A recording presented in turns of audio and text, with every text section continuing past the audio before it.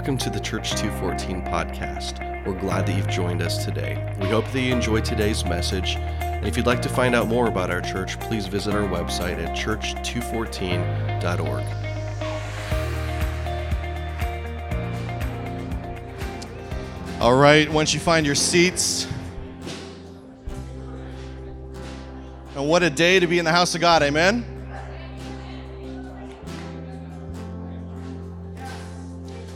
Thank you, Dalt. I can always count on you. And how about some responsive reading? That was awesome. Bring it back. Old school, I love it. How's everybody doing? So today is going to look a little different, which I'm excited about. We're going to have some fun today. We're going to celebrate what God has done for, this church has been around for almost 7 years now. Let me try this again. Hey, this church has been around for almost 7 years now.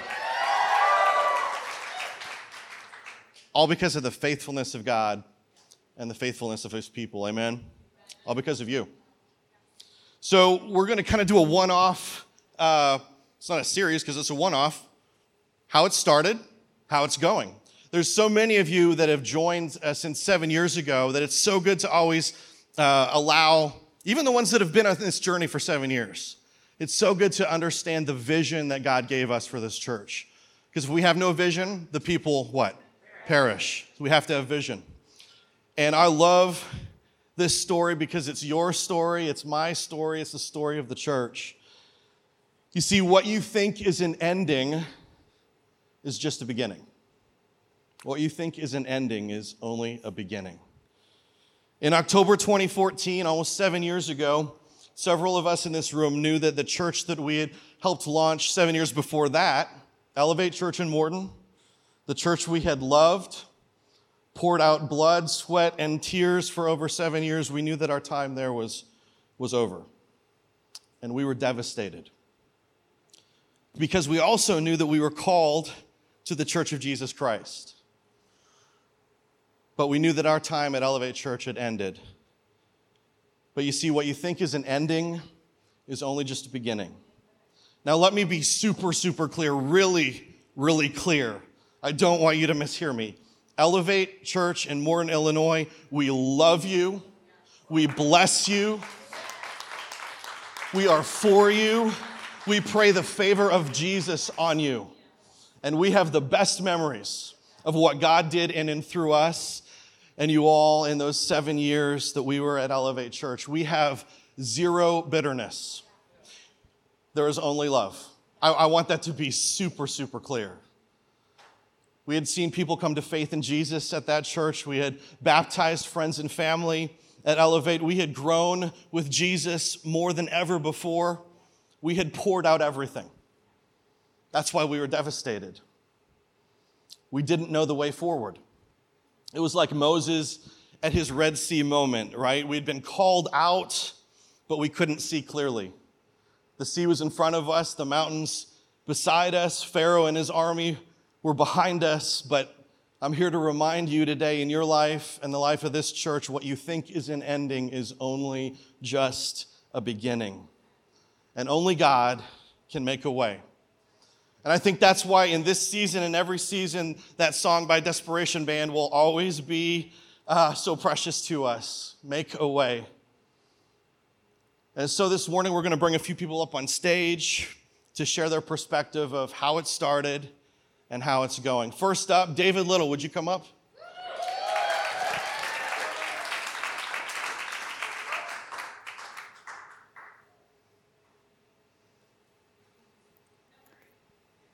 Just taking your sweet time. David Little, how are you? I'm fantastic. Good. So I want to do a little throwback. Andrew, if you could really put that good. picture up there. I don't even know where you found that picture at. Oh, I have more. That was last week. David Little and I have done ministry together since he was 11 years old. Almost twice as long we've done it together than we haven't. Yes. longer together than apart. And David, I just want to first honor you for your faithfulness to God's house. Yeah. I was thinking about you last night, and that is the thing that I love. There are a lot of things I love about you, but that is the thing that I think I love about you the most is your faithfulness to the house of God is unmatched. And you have been that way for, how old are you? 30. 30. For as long as I've known you. So we probably started ministry together when I was 10 or 11. Yeah. So David would actually, this was at Riverside Church way back when I was kids pastor, when David was 11, and his punishment would be that he could not come to church and serve. And so if he had not done the dishes, I remember was probably the thing that because you really didn't do a lot wrong, but if you didn't do the dishes, and I would call his mom and I would be like, please let him come to church. No one else knows how to run sound for me. So, David, I just want to hear from your perspective. There was a night right as Elevate, because you were with us at Elevate also, and you gave blood, sweat, and tears and just helped that church become the beautiful space that it was and is. And then there was this moment where we all realized our time there was done, and it was really, really difficult. So on October 16th of 2014, you and Taylor were at our house along with another set of friends. Can you recall for us your memory of that night where we told you that our time at Elevate was done, and then what happened from there? Yeah, so I feel like I'll rewind just a few days before that, I guess. A lot of us who are part of planting this church body were involved in that church. And around the same time, a lot of us had the same feeling, the prompting from the Holy Spirit, and just kind of the head knowledge that this has been a great season, but it's time to move on. And my wife has told me she's not seen me cry very many times in my life, maybe 2 or 3 times, and one of them was the last day at Elevate Church. I broke down. I remember standing in the front row as the song came on, and just like it hit me, like, this is what I've done for the last 7 years of my life. This is what I've poured everything into, and this season is coming to an end. And so moving forward to that night where we're at your house with you and Chris and a few others, and none of us just really knew what we were going to do or where we were going to go. We knew that our season there was over, and the talks of what church are we going to go to or what family are we going to get involved with came up, and just nothing seemed to make sense. And it was just a season, a short season, but where we just didn't have clarity. And I remember kind of jokingly asking, do you guys want to start a church? And what do we say? Yeah, it was a resounding no. It wasn't like, no, I don't think so. I think I actually got laughed out of the kitchen. And yeah, it was, I think we all were kind of in the same headspace of, we literally just finished starting a church for the last 7 years, building up, and a lot of us have been part of others before that. So it was kind of like, okay, Lord, we did this. It was great. We're moving on, but no. We're not doing that. No, not again. We're not doing that. Okay, thank you for sharing that memory. I appreciate it. Kip and Heidi, come on up and join us. We're just sharing this timeline with you because God's faithfulness is so incredible, and we want you to grasp how quickly God spoke these things and what he did. So you guys are going to have to share a mic. Sorry. Okay. All right. So we have been together in ministry for a very, very long time. We specifically, the 4 of us, have led in leadership in the local church for 14 years. That's a long time. It's awesome. There's nobody else I would put in your place ever. So earlier in October, we had a discussion. We knew that God called us out of Elevate, and it was, like we've said, it was a very confusing season because we knew we were out, but we didn't know where to go from there. Kip, do you remember that evening in our living room in October where we started to feel God speak this? What do we do? Can you share your perspective of that night? Yeah, I mean, just like has been said by David and yourself, we were coming out of that season. There for me at least, at the moment, there wasn't clarity of where we were going to go or where our church home would be. There was a lot of conversation about, do we go to this church? Do we go to this church? We made a list. We made a list, yeah, pros and cons, right? And I think the challenge for a lot of us is, being that we had been in some capacity of leadership, it was like, do we go and just plug ourselves in somewhere where we just attend? It wasn't practical to just show up and be like, hey, we lead, where can we lead with you, type of thing. And so there was a lot of details around that. And then just speaking candidly for myself, I felt just very drained, physically, emotionally. It was a super emotional few months leading up to when we knew that it was clear that we were going to be leaving Elevate. And so just in my flesh, it was like, I just need a reprieve. Like, I just need a break. And I think a lot of us felt that way. But again, it was contrasted with this super strong feeling that we felt like we have to lead in some capacity. I think for myself and for Heidi as well, like this idea of just showing up and attending somewhere wasn't in our nature. Yeah. Okay, so Chris, I'm going to bounce over to you for a moment, because there was a moment that night in our living room. We call it our Joshua 1 moment. Can you share a little bit about that? Yeah, like's been said, it was a confusing season. It literally felt like Moses at the Red Sea, and what way do we go? And I felt the Holy Spirit. The four of us were sitting in our living room. That's when I had my nice big chair there. One day I'll get one back. That image is burned into my mind, by the way. Yeah. I know. And it's burned on my carpet, too, where his feet shuffle on the ground. I had a big old Bible sitting next to me. It wasn't open at the moment, and I heard the Holy Spirit just say very loudly in my soul, Joshua 1. I hadn't been reading in Joshua.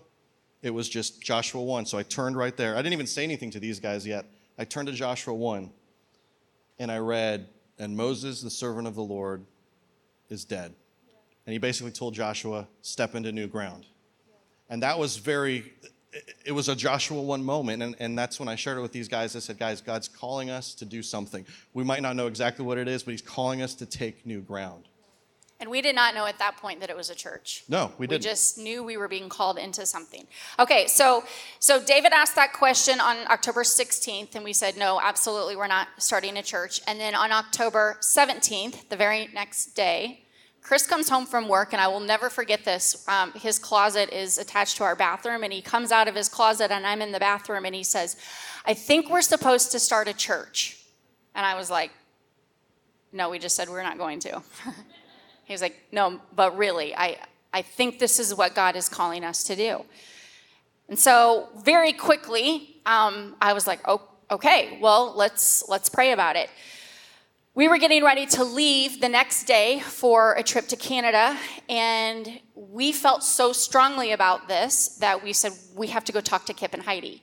So Heidi, I'm going to let you take this part of the story. Yeah, we had a brand new baby. Wilder was just a few weeks old, and so we were going through sleep deprivation, which if you've been there, you know it's crazy, and you know your brain is completely broken during this time. And so they showed up at my door on a Saturday morning. I think it was or a Friday morning. You were hunting. He and Crosley were gone, and I was just home with Wilder trying to catch up on sleep and rest. And she said, we're leaving, but we have to talk to you. So they showed up at my house, and they're standing in my living room. And Chris said, we have something to tell you. You might want to sit down for this. He said, I think we're supposed to start a church. And I looked at him flabbergasted, and I said, I know. God woke me up last night and told me. And Chris, I know you cannot picture this, but he started crying. I love that you're sensitive. I think it's a good thing. He said, he was like, you're kidding me. And I said, yeah, last night in the middle of the night, 3 a.m, Wilder was sound asleep, and I heard a voice wake me up. And I said, and I woke up, and I clearly heard, start a church. And I said, I thought I was crazy, and I was like completely unwilling to hear that. So I rolled over and went back to sleep. And then the voice woke me up again and clearly said, you are to start a church. And I said, that took 3 times of that voice telling me that we were to start a church before I finally said, okay, Lord, I know this is you. I know this is your voice. Who in the world would lead us if we were to start a church? And clear as day, at this point in the story, I looked at Chris and I said, now you need to sit down. I said, Chris, the Holy Spirit told me that you are to lead the church. And what did you say to me?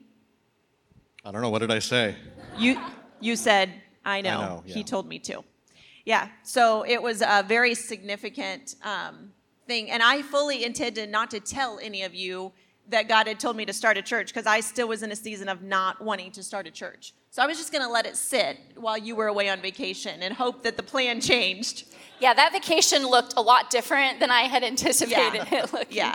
And it's so cool, too, because there were a couple of other people outside of our little circle that I trust, that when I went to them and told them, their exact phrase was, I knew it.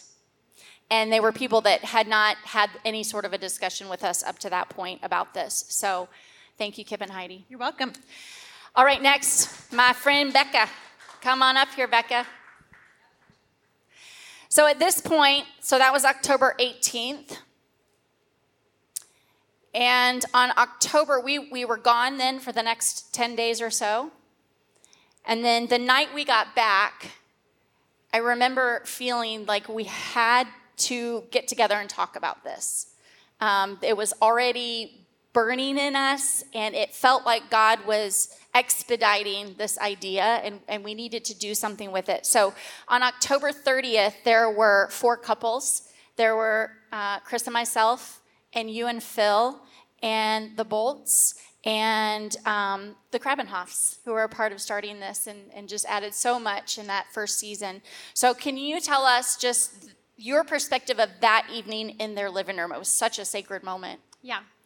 So we had met at their house, and we were all literally sitting around in their living room, and we started talking about what the Lord had spoken to us as individuals, and we quickly realized he had spoken very similar things to each of us. And I think in that moment, it was very evident that it could have only been Jesus, because to have 8 people on the same page, that's a big deal.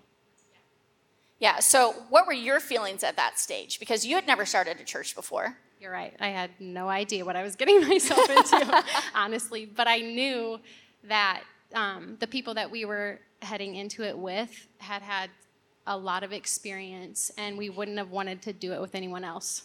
Right, babe?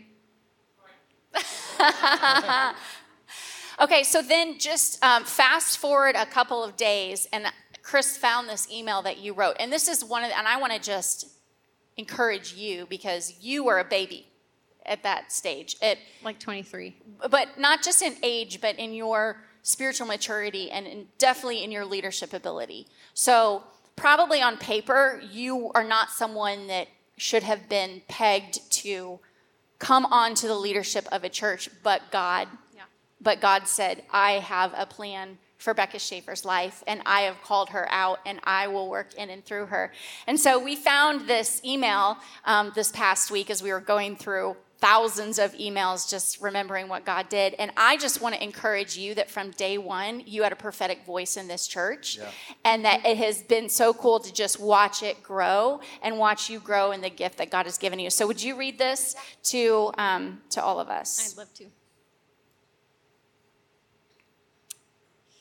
This was October 31st, 2014. So excited for this new season. Can't wait to share more of our hearts at our next meeting. I came across this verse today. It's so good. Reminded me when we were talking about the organic community in which we live, where seeds are sown, planted, and then the harvest is reaped. John 15:16. You did not choose me, but I chose you and appointed you so that you might go and bear fruit that will last, and so that whatever you ask in my name, the Father will give you. We will step out and bear fruit because he has chosen and appointed us for such a time as this. I love you all. Becca. So good. That's so good. So then I want to just chat briefly about naming this church. Coming up, looking at all of the emails that were then flying around, we had, by that point, 14 of us had committed to leading this church that did not yet have a name. Do you remember some of those names that were I don't know if suggested? I want to know what they were. I do remember when we were at their in their living room. I think you shared Acts 2:14 that night, but we still had no idea what we would call it. Yep. We should have just stuck with it then. We well, should. Pretty soon afterwards. Yeah. So some of the suggestions were Propel Church, Oh yeah, I remember which I don't that. think the water was out yet, so that would have been awkward. Impact Church was another one. Equip Which Church. now is taken, I think. Impact, yeah. Equip Church, that would have been okay. And then on November 1st, I sent this email to our whole team, and it said, my feeling is that we are currently thinking in the box. That doesn't sound like me at all. And we need to change that when it comes to naming this amazing venture and vision. And then I go on to talk about a church in Arkansas that named their church some out-of-the-box name. And then I said, another thought is taking a reference, Acts 2:14, from the word Chris shared the other night about stepping forward, and somehow incorporate that. And then I suggested 2:14 Church. I said, this idea may not be easily branded, sorry, Holly, but I thought maybe it would at least open up our thinking. And at the very end, I don't know if you can see it, it says, or Church 2:14. So on November 1st, or just days after that, we landed on Church 2:14. And this just shows you how important it is to keep record of things and write it down, because this timeline could not have been us. Well, and I have no recollection of writing that email. When Chris sent it to me this week, he was like, did you know you came up with a name? I was like, nope. I thought it was Chris. Sorry. I had no idea. So Becca, just what are your feelings now as you look back 7 years ago? What are your feelings now? Honestly, when you guys sent this to me, I don't remember sending this email out either, and I made a joke of my words are no longer on paper anymore. Yeah. Because that's where they were for the longest time. Yeah. But I just want to thank you for believing in me and for allowing me to step out and do something that I never thought that I could do. Yeah. Love you. This is the best place with the best people, and we love you all so much. And we're so thankful you're here and a part of this. Yes. That's so good. Thank you for sharing. So at that point, it was still just 14 of us, but we felt this need to act very quickly. We felt like God was not allowing us to have a 5-year plan. We felt like he was fast forwarding what he was asking us to do. And I remember on October 30th, the 14 of us looked at each other and we said, and you guys will remember this, we said, we feel like God has asked us to do this, and we will obey even if it's just the 14 of us. And there were several times throughout the years following that when we would have to remind each other of that. When things felt hard or people got mad about carpets or lack of carpets or puke on the floor or whatever it was, and we would have to remind each other, we're called to this and we will do it no matter, even if it's just 14 of us. God, though, knew so much better than us, and he quickly took it from the 14 of us to a group of people that were willing to take on this journey together, and Chris is going to share about that. Yeah, so a few weeks later, November 20th, 2014, we set a vision meeting at the Franciscan Center in West Peoria. And like Heather said, we didn't know if anyone would come or it was just going to be the 14 of us, but we were obedient. And I remember I came straight from work that night and parked in the parking lot, and I remember that feeling of parking thinking, okay, God, we're obedient. Is anybody going to show up? And 60 to 70 people showed up.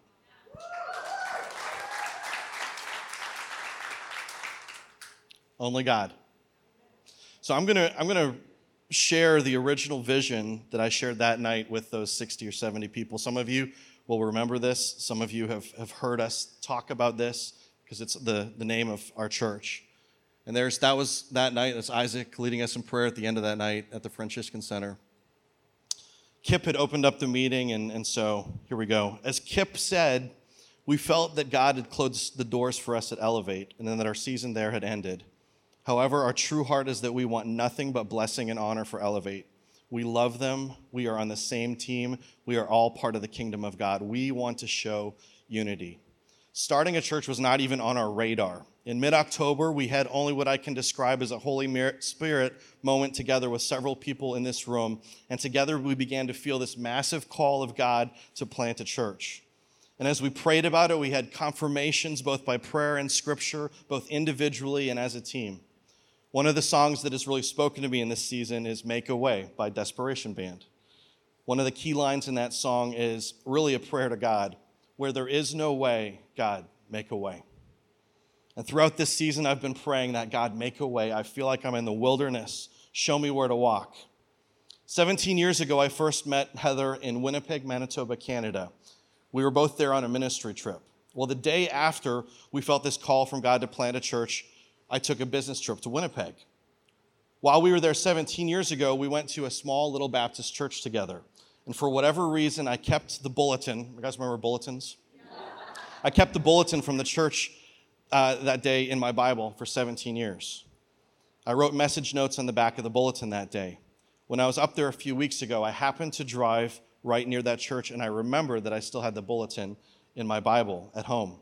When I arrived back home, I pulled it out, and I reread the sermon notes from 17 years before. The first point said, God will make a way through the wilderness. See, God was making a way. Even when we couldn't see it, his plan was all along. He makes a way where there doesn't seem to be any way.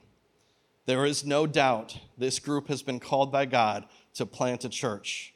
A healthy body reproduces, and the church should reproduce. That is how growth happens. Knowing what God has called us to do, I started reading in both Acts and Joshua several weeks ago. I felt that I should read about how the first church started in Acts and how to take new land in Joshua. The parallels between the two have been amazing, but I want to share with you about what I read in Acts that completely wrecked me. In Acts 1, right before Jesus ascended into heaven, his last words to his disciples were this: "But you will receive power when the Holy Spirit comes on you, and you will be my witnesses, telling people about me everywhere, in Jerusalem, in Judea, in Samaria, and to the ends of the earth." So that's the thought that Jesus left them with. And in Acts 2, the disciples were waiting for God's special gift that he had promised them. There were 120 believers gathered in that upper room, and suddenly there was a sound from heaven like the roaring of a mighty windstorm, and it filled the entire house where they were sitting. Then what looked like flames or tongues of fire appeared and settled on each of them, and everyone present was filled with the Holy Spirit, began speaking in tongues and other languages as the Holy Spirit gave them that ability. At the time, there were devout Jews from every nation living in Jerusalem, and when they heard the loud noise, everyone came running. And they were bewildered to hear their own languages being spoken by these fishermen. They were completely amazed. How is this possible? These are fishermen from Galilee, and yet we hear them speaking in our own native language. So half the crowd that had gathered is amazed because they're hearing their own native tongue, and half the crowd thinks that these guys at 9 a.m. in the morning are drunk out of their minds. They stood there perplexed and amazed, and they said, "What does this all mean?" It was a moment of crazy, loud confusion and conflict. Stop for just a moment and think about Peter. What was going through Peter's heart and mind at that moment? Because 40 days before that, let's just flash back to that 40 days before this moment in Acts 2, there was another scene of confusion and conflict. It was the Mount of Olives. Jesus was arrested, and Peter, you remember, he draws his sword and cuts that guy's ear off. Jesus reaches down, picks up the ear, heals the man. Then Peter ends up denying Jesus 3 times throughout that evening. And I can only imagine the look that Jesus gave Peter when their paths crossed. I can imagine the agony in Peter's spirit at that moment, probably a complete failure, the worst failure moment of his life. Just hours before that moment, Jesus had had a direct conversation with Peter. He had warned him about this. He said, "Simon, Simon, Satan has asked to sift each of you like wheat, but I've pleaded for you in prayer, Peter, that your faith should not fail. So when you have repented," I love this, "and turned again to me, strengthen your brothers." strengthen your brothers. Maybe Peter also thought back to another pivotal moment when Jesus said, "You are blessed, Peter, son of John, because my Father in heaven has revealed this to you. You didn't learn this from any human being. Now I say to you, Peter," which means rock, "and on this rock I will build my church, and the gates of hell will not conquer it." Back to the day of Pentecost. I'm sure all of this is flashing through Peter's mind. The believers are speaking in tongues. Half the crowd thinks these guys are drunk and out of their minds. Confusion and conflict. And this is the verse that captured me. I had never noticed it before. It struck me right in the heart. Acts 2, verse 14.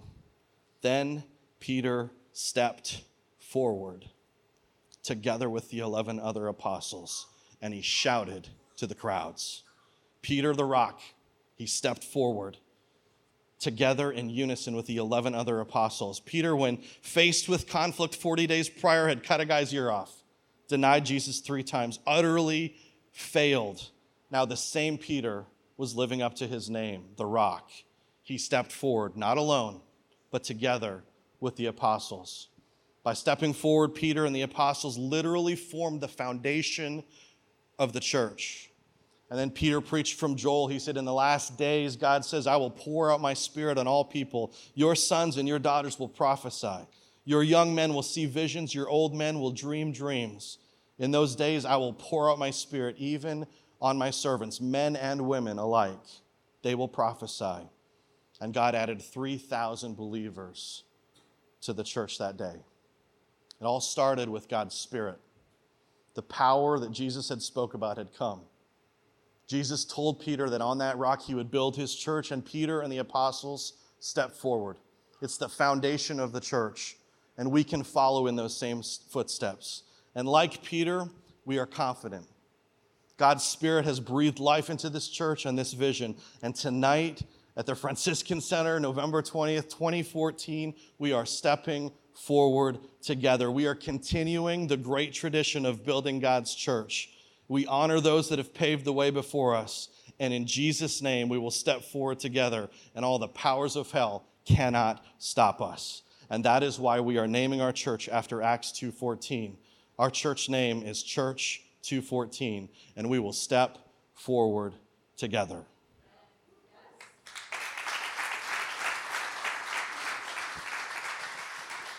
Apparently, it takes me a while to catch on because I just this week was like, oh, we started in 2014, and our name is Church 214. So Heidi was like, yeah, we talked about that 7 years ago. Holly and Isaac Schaefer, would you come on up here?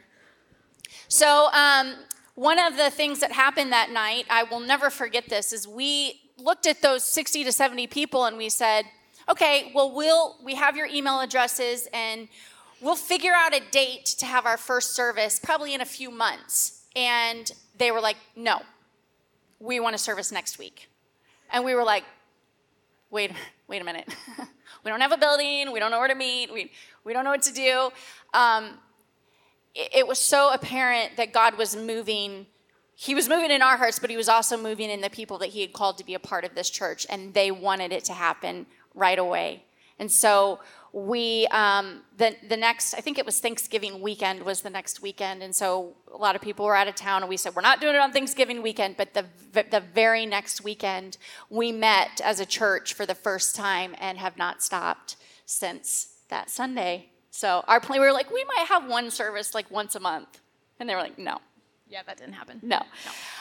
Okay, so Holly, I want to start with you because you have a really incredible story about your schooling and how God was already lining this up well before we had any idea that this would all be here. Can you tell that story?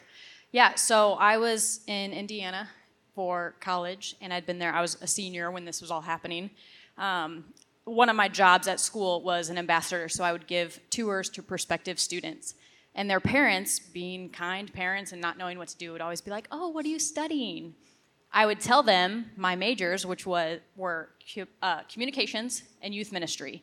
And 9 times out of 10, the parents would laugh at me.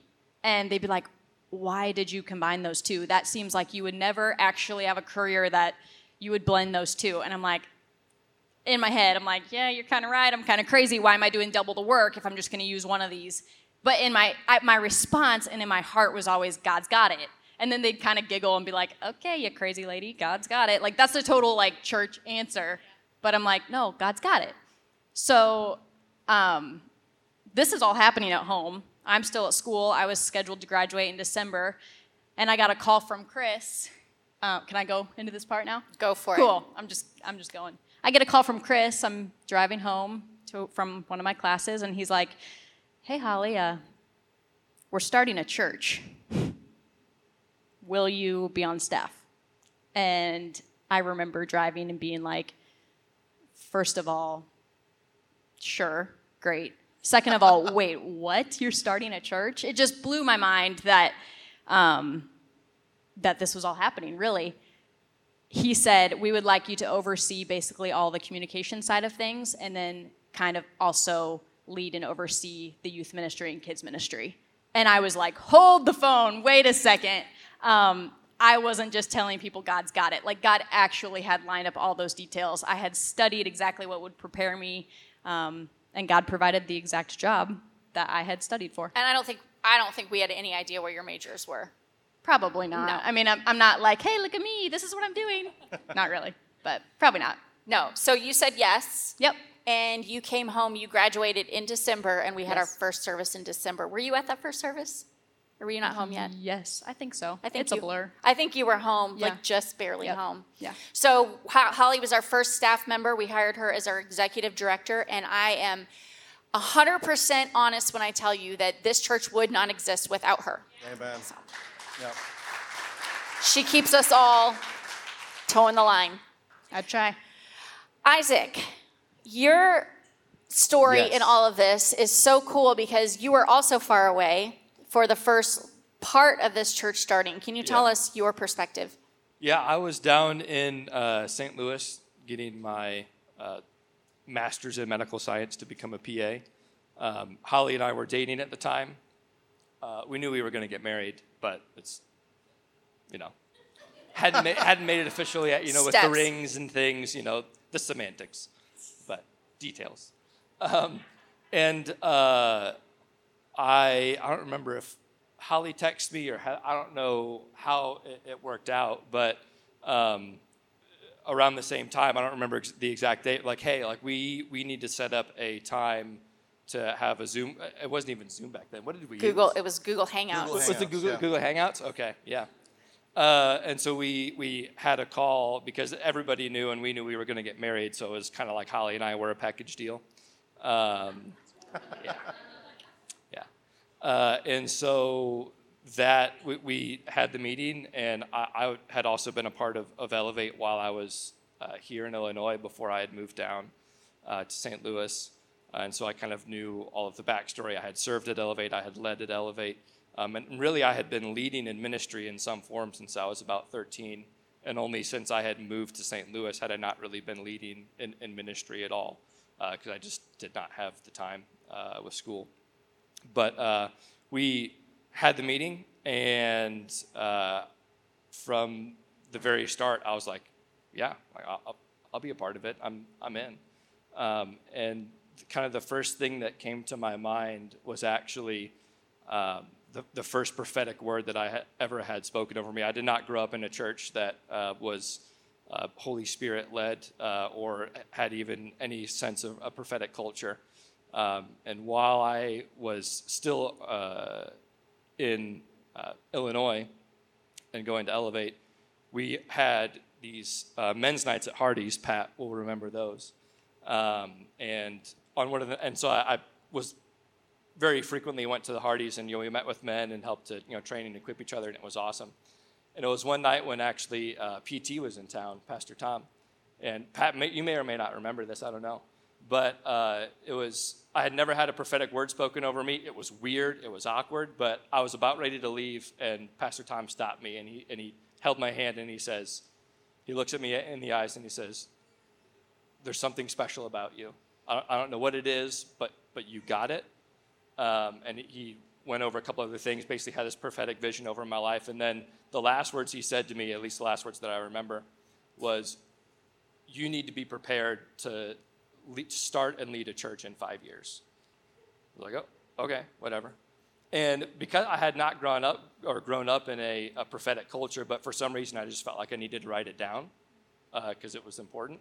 And so I wrote it down, and it didn't really come up in my mind when we had our meeting, but right after my meeting, I was like, wait a second. And so it was written down in a notebook, I found it, and it was very close to exactly 5 years to when PT had spoken that over my life. And I had not had any other prophetic words spoken over me since then. So 5-year drought of, no prophetic words, but the first word that was ever spoken over me was, you need to be prepared to lead a church. And then 5 years later, I was like, oh, okay, I guess we're going to be leading a church.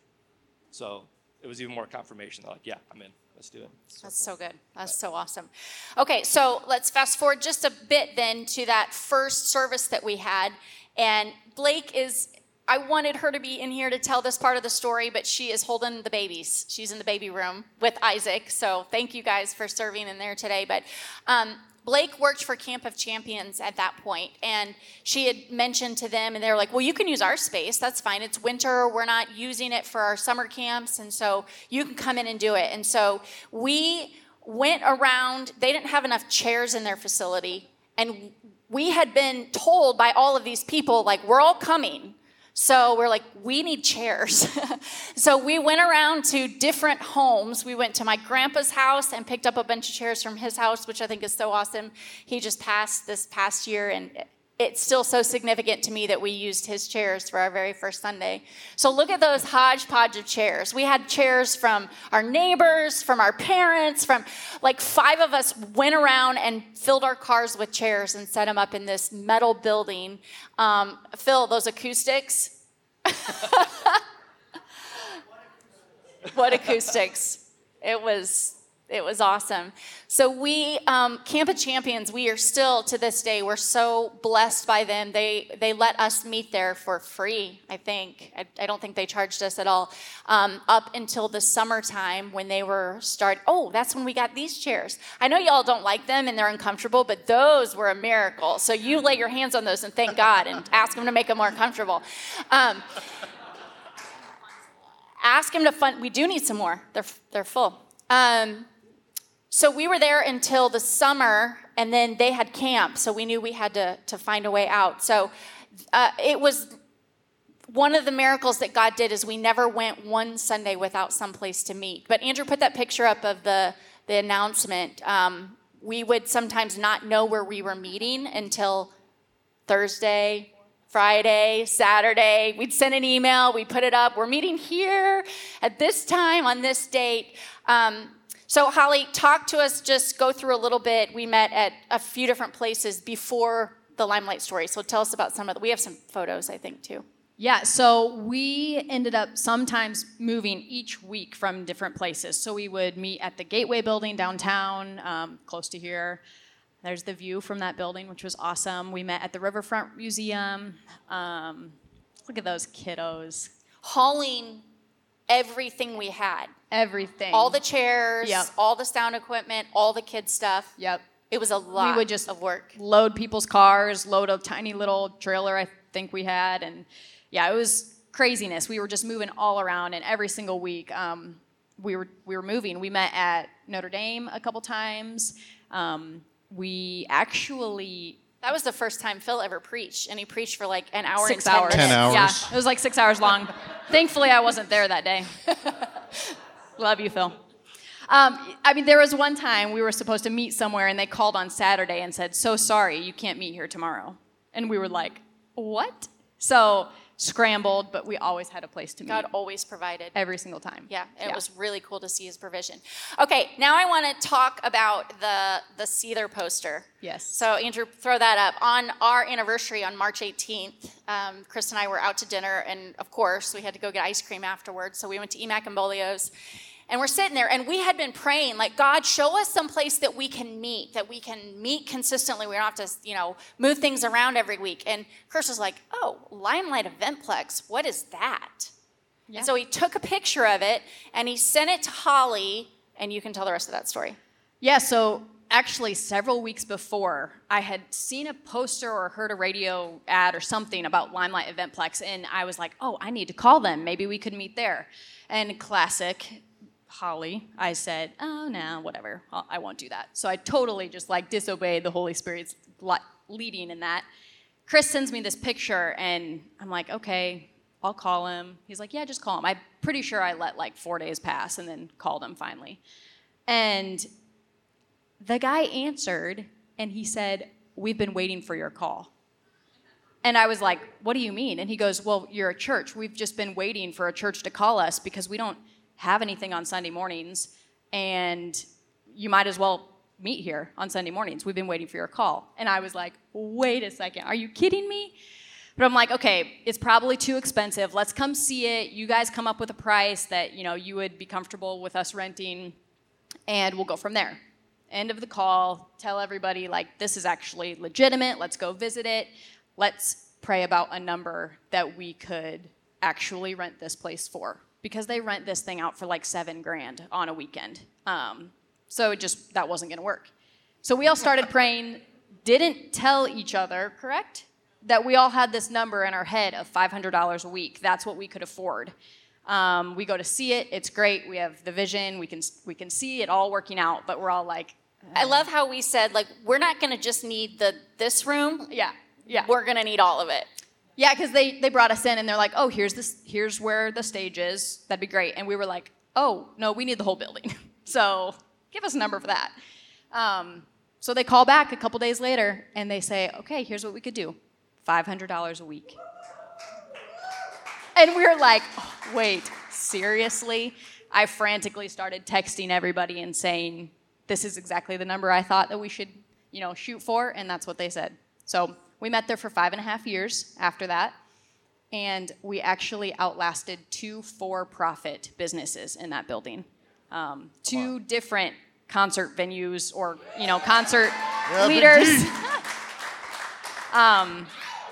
They actually ran their business out of that and closed their doors because they weren't succeeding and thriving, and us, a non-for-profit organization, whatever we are, survived. And I love that they were going to increase our rent based on our growth. Yep. And we grew a lot, and they never increased our rent. Yeah. We paid $500 a week the whole time we were there. Well, yeah, and we actually got to become really close with a lot of the staff members there. And one of them was there on a Father's Day, and her dad had just died. So Heather and I got to pray over her, and I'm still close friends with her. The guys installed lights in their building that really upgraded that. Yeah. It was there was a great relationship there, and God just really blessed and ordained the whole thing.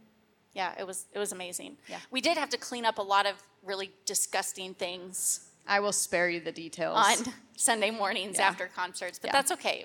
It was worth it. I was actually going to the restroom today here, and I sat there, and I was like, oh, I'm so thankful for clean bathrooms. Yeah. Because they were so dirty. Yep. Right. Okay, so 5.5 years, and then I want to jump forward. I'm going to keep you up here for this. I want to jump forward to January 2019. So Isaac Bennett had been we had started a building fund prior to this. Several people on our team had felt like this was something significant that we needed to do to prepare for our own space someday. But honestly, I think most of us thought that's a really long ways away. Isaac Bennett felt like we were really supposed to start looking for a building. He had this on his heart, which was so cool. And Heidi got a word also that confirmed that. I have a building for you. So in January 2019, a whole group of us went to Haiti on a missions trip, which was amazing. And Isaac felt this this thought from the Lord that he was supposed to ask a couple of people that were on that trip to help fund this. And he asked big of them. He gave them a number, and he said, will you help us buy a building? And both of those people in that moment, after speaking with their spouses, said, yes, we will. So the really awesome thing about this is that right after we were getting back from Haiti, Chris was opening up our Amplify series, which was the vision for what God was going to do moving forward. And I remember him joking, like, if we get stuck in Haiti, someone else is going to have to preach this vision.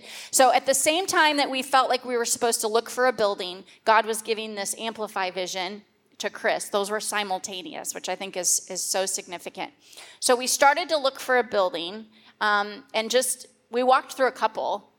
Yeah, we walked through several over the next couple weeks, but nothing, we didn't see anything that we're like, this is what God's giving to us, really at all. Right. And then I don't remember the time frame, a few months maybe, couple months. And then someone suggested this building. So talk about coming in. Yeah, so the first day we walked in, we have I believe some pictures. Oh, I don't think we have them from before it was renovated at all. But we walked in and it was like musty, dirty, disgusting. Really dirty. Way grosser than Limelight after a big concert. Yeah. Way grosser. But yet we looked around and we were like, okay, this is actually it. Like, we all think that this is it. It's disgusting, but I'm pretty sure this is it. Yeah. So I just want to go through, you sent me that text, what that date was. Do you remember? Oh, boy. Nope. I don't remember either. Okay. So I just want to go through some of the miracles of getting this building, okay? And Holly wrote them all out for me. I'm just going to read through them because you guys need to know. I know we've shared some of them throughout all of this process, but you need to know the absolute miracle it is that we are here today. So we purchased Oak Street, this building, for $385,000 in a booming and upcoming location. This building, when we purchased it, there were quickly after that, many of the other surrounding buildings in the warehouse district were snatched up. So had we even waited just a few months, we probably would not have gotten this building. We went to the church. We have a picture there. We showed them, this is the building we want to purchase. This is the rendering of what it could look like. That's what it looked like at the time. We said, we need to raise money for a down payment. We have some of it already saved up in our building fund, but we need to raise the rest. And in 1 week, our church, our little church of 150, 70 people, whatever it was, raised $107,000 in 1 week so that we could buy this building. We had people who don't even attend this church give thousands of dollars. We reached out to friends and family and said, do you want to be a part of what God is doing? And they said yes, and they gave thousands of dollars to help us put the down payment down on that beautiful, beautiful building. And then we had Ethos Construction came in and they said, we will only charge you half of our normal rate to do all of the general contracting. So God was just providing miracle after miracle after miracle for us to actually get this building. We've had people look at us and say, wait, your church owns that building? How is that possible? And we truly can say it is only because of God. God has provided every step of the way. We were then turned down. We needed a construction loan, so we purchased the building. That was great, but we could not meet in it the way that it was. Kip and the awesome guys did all of the demo. You guys worked your tails off doing all that demo. This was the very first night that our leadership team came down and met, and we sang and we prayed. We prayed in the building. One of the coolest stories is that garage door was up, and we were standing over there on that side, and Isaac Bennett had just shared that God really speaks to him a lot through baseball. And as he's sharing that, a foul ball is hit from the Chiefs Stadium, drops onto the concrete, and rolls into the garage right at our feet. And so just so many testimonies of God showing us, like, I'm with you. I'm for you. I'm in this. So we were turned down by numerous banks for a construction loan. Then in March 2020, we had a bank that agreed to give us a loan if we could reach a certain cash threshold. Then COVID hit. And everything just went haywire. Yeah, so we actually met that cash threshold. We were so excited, went to the bank and said, we met the threshold, let's present the loan. And they had basically told us, yes, once you present the loan, if you meet this threshold, it'll get approved, it'll be great. And he said, sorry, COVID's kind of messing everything up. I'm not going to present your loan. And we were like, are you serious? So months pass. We go back to them actually later and say, okay, can we present it now? And he said, sure, but here's your new threshold. And we then had to up what we had to save in order to just present the loan and get it approved. So we were cutting corners everywhere. We were like, ministry leaders, you cannot spend a dime. Like, sorry, no snacks for youth. And sorry, Peyton. Like we were like, don't spend any money, so that we could reach this threshold. But we finally did. Yep. And we got the construction loan. And on September 2nd, 2020, we were granted the loan and construction began. Yes. So Ethos was awesome, and they had already done a lot of the heavy lifting beforehand because they were believing with us that we would get the loan. So they basically were like, you can pay us when you get the loan. That's awesome, when you get the money. So they'd already started a little bit, but we got to really hit the ground running in September 2nd, which doesn't make it seem like that long ago now. Less than a year, and we're here. It felt like 5 years. Felt like it was my whole lifetime. Yeah. But yeah. Okay, so then in the meantime, in the late fall last year, we found out that it had turned into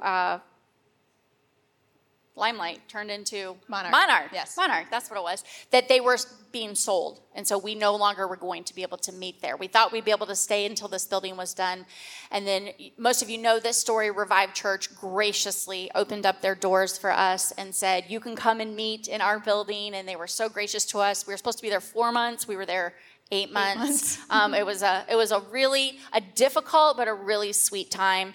And then I love this. Sarah Hedman had challenged the church during that time to give back with their stimulus checks, and $7,000 came in from people giving their stimulus checks. And then Revive gifted us back $17,000 of rent money that we had already paid them. They just said, we're not going to keep any of this. This is all for you. So, Holly, I want you to talk about the deficit and just that miracle.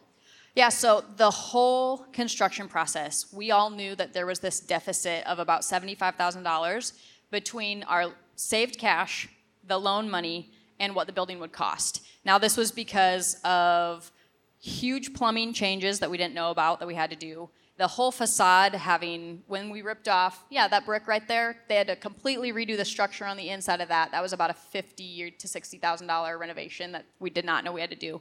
So our cost was a lot higher than we thought it would be at the beginning. So there was this deficit of $75,000 the whole time that when we got to the end, we basically said, we don't know how we will pay the gap that there is left. We got to about 2 months before we were going to finish the building, and we had a couple that's in our church say, if it comes to it, we will cover this gap. So we're trusting God that we won't have to, but here's the money in case we have to. So we got to the end of construction.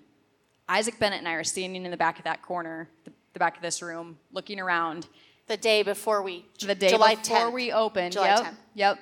And we are both, our jaws are just on the ground because that couple did not have to cover 1 cent. And we don't know how. We literally don't. I mean, you can look at the books. There's not oh, so-and-so gave $40,000. Obviously, that's why we could cover it. No, it was just faithful. Well, there was extra money in the bank. We had operational funds still, so we could just keep on, working and doing our thing and not having to God knock literally on doors. just put money in there. Yeah.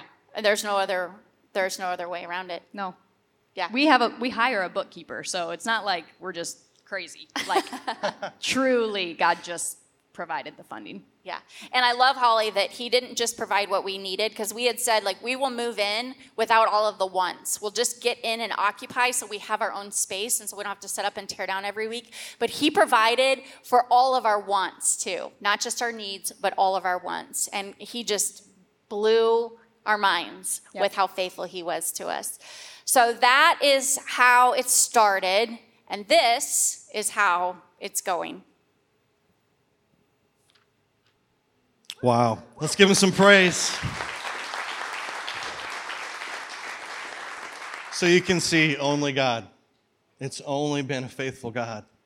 I want to close today by just sharing an excerpt from a message I gave almost 4 years ago in the series called The Others. 2 Corinthians 5:7 says this: we walk by what? Faith. We walk by faith, not by sight. We walk by faith. We were not made, God did not make us to stand still. We were not made to go backwards. We were made to step forwards. We were made to keep on walking. And our church is built on that concept of Acts 2:14. We are stepping forward together. We will not be still because our God is moving. Amen?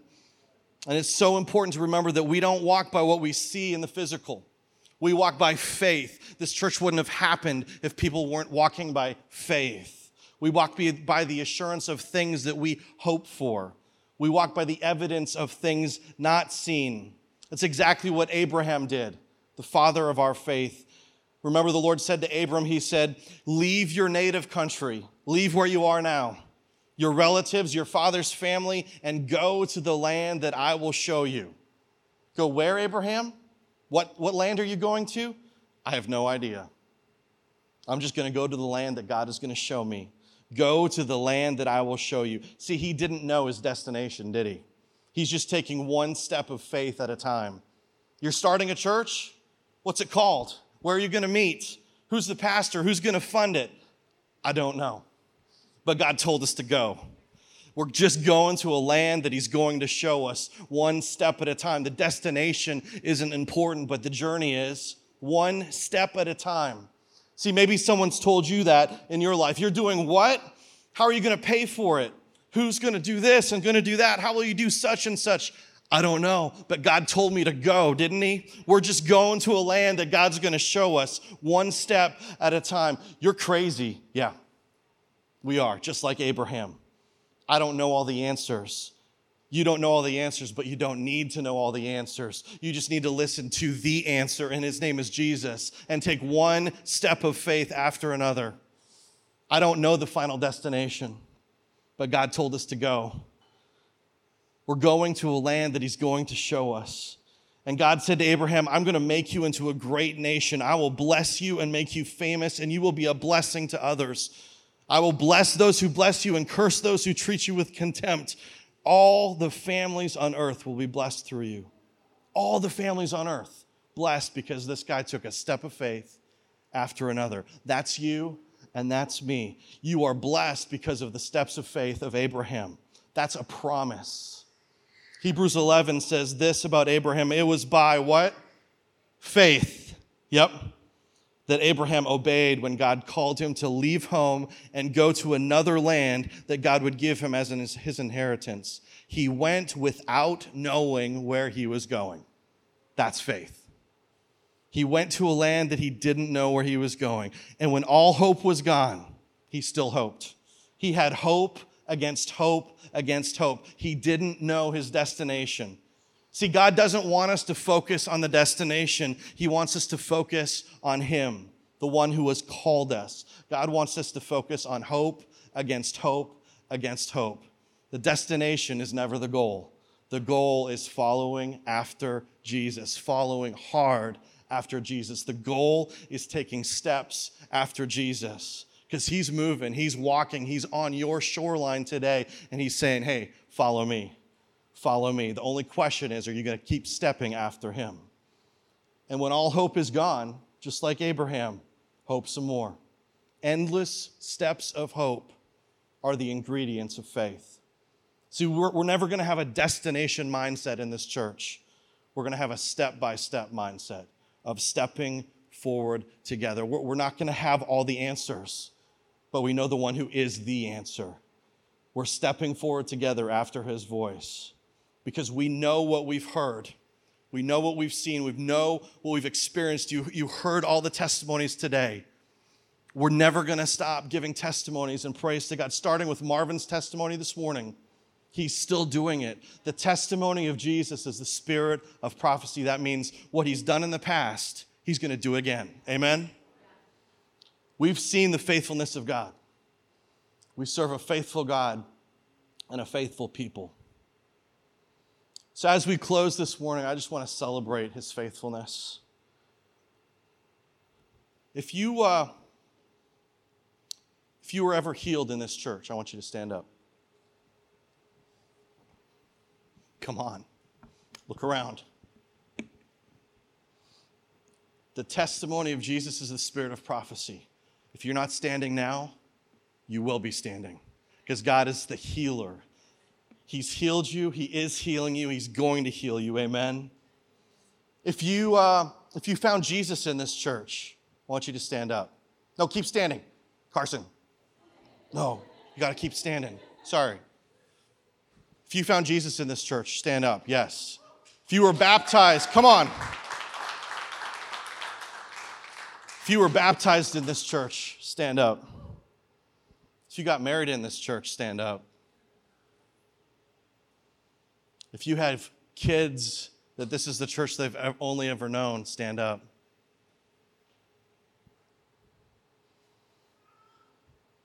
If you heard a word from the Lord in this church and it's impacted your life, stand up.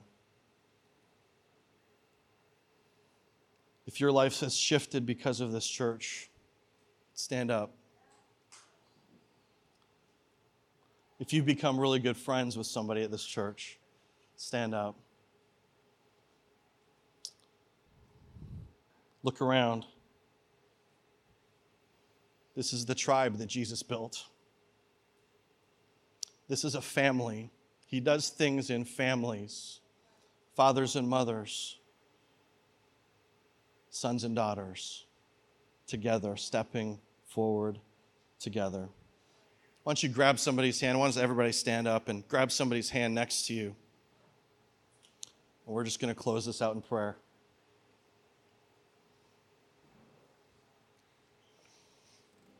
God, we're overwhelmed with your goodness, with your faithfulness. Thank you, Father, that your name is faithful and true. You are the faithful and true one. And we commit once again to following hard after you, to stepping forward together. Thank you for the vision that you've given us.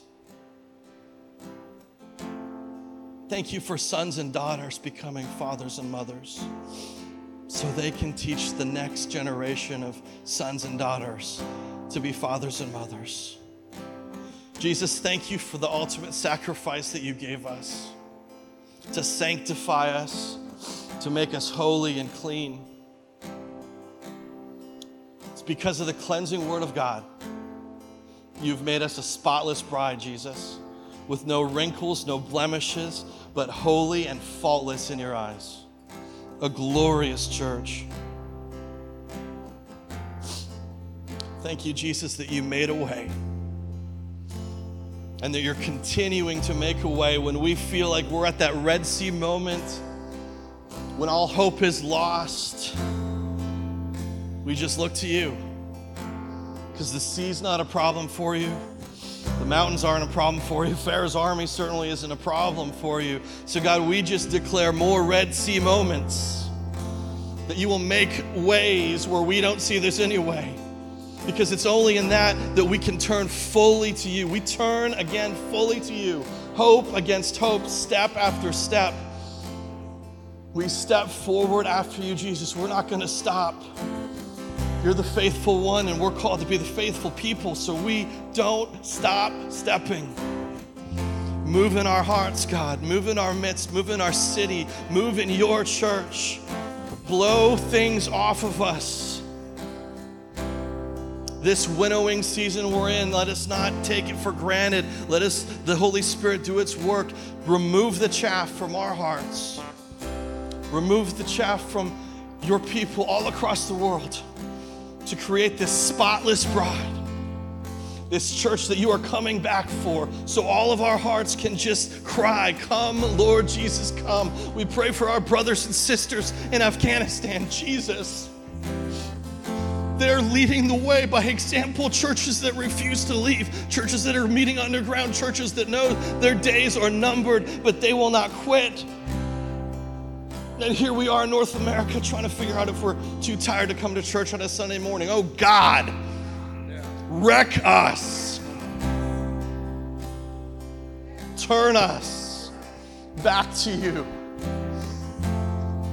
Turn your bride throughout the entire world back to yourself, so that you can present us as a pure, spotless bride with no wrinkles, no blemishes, to our Father. Just say that with me, our Father. Thank you, Jesus, for being our Father. Our hearts are filled with gratitude and praise. And all God's people in the tribe of 214 said, amen.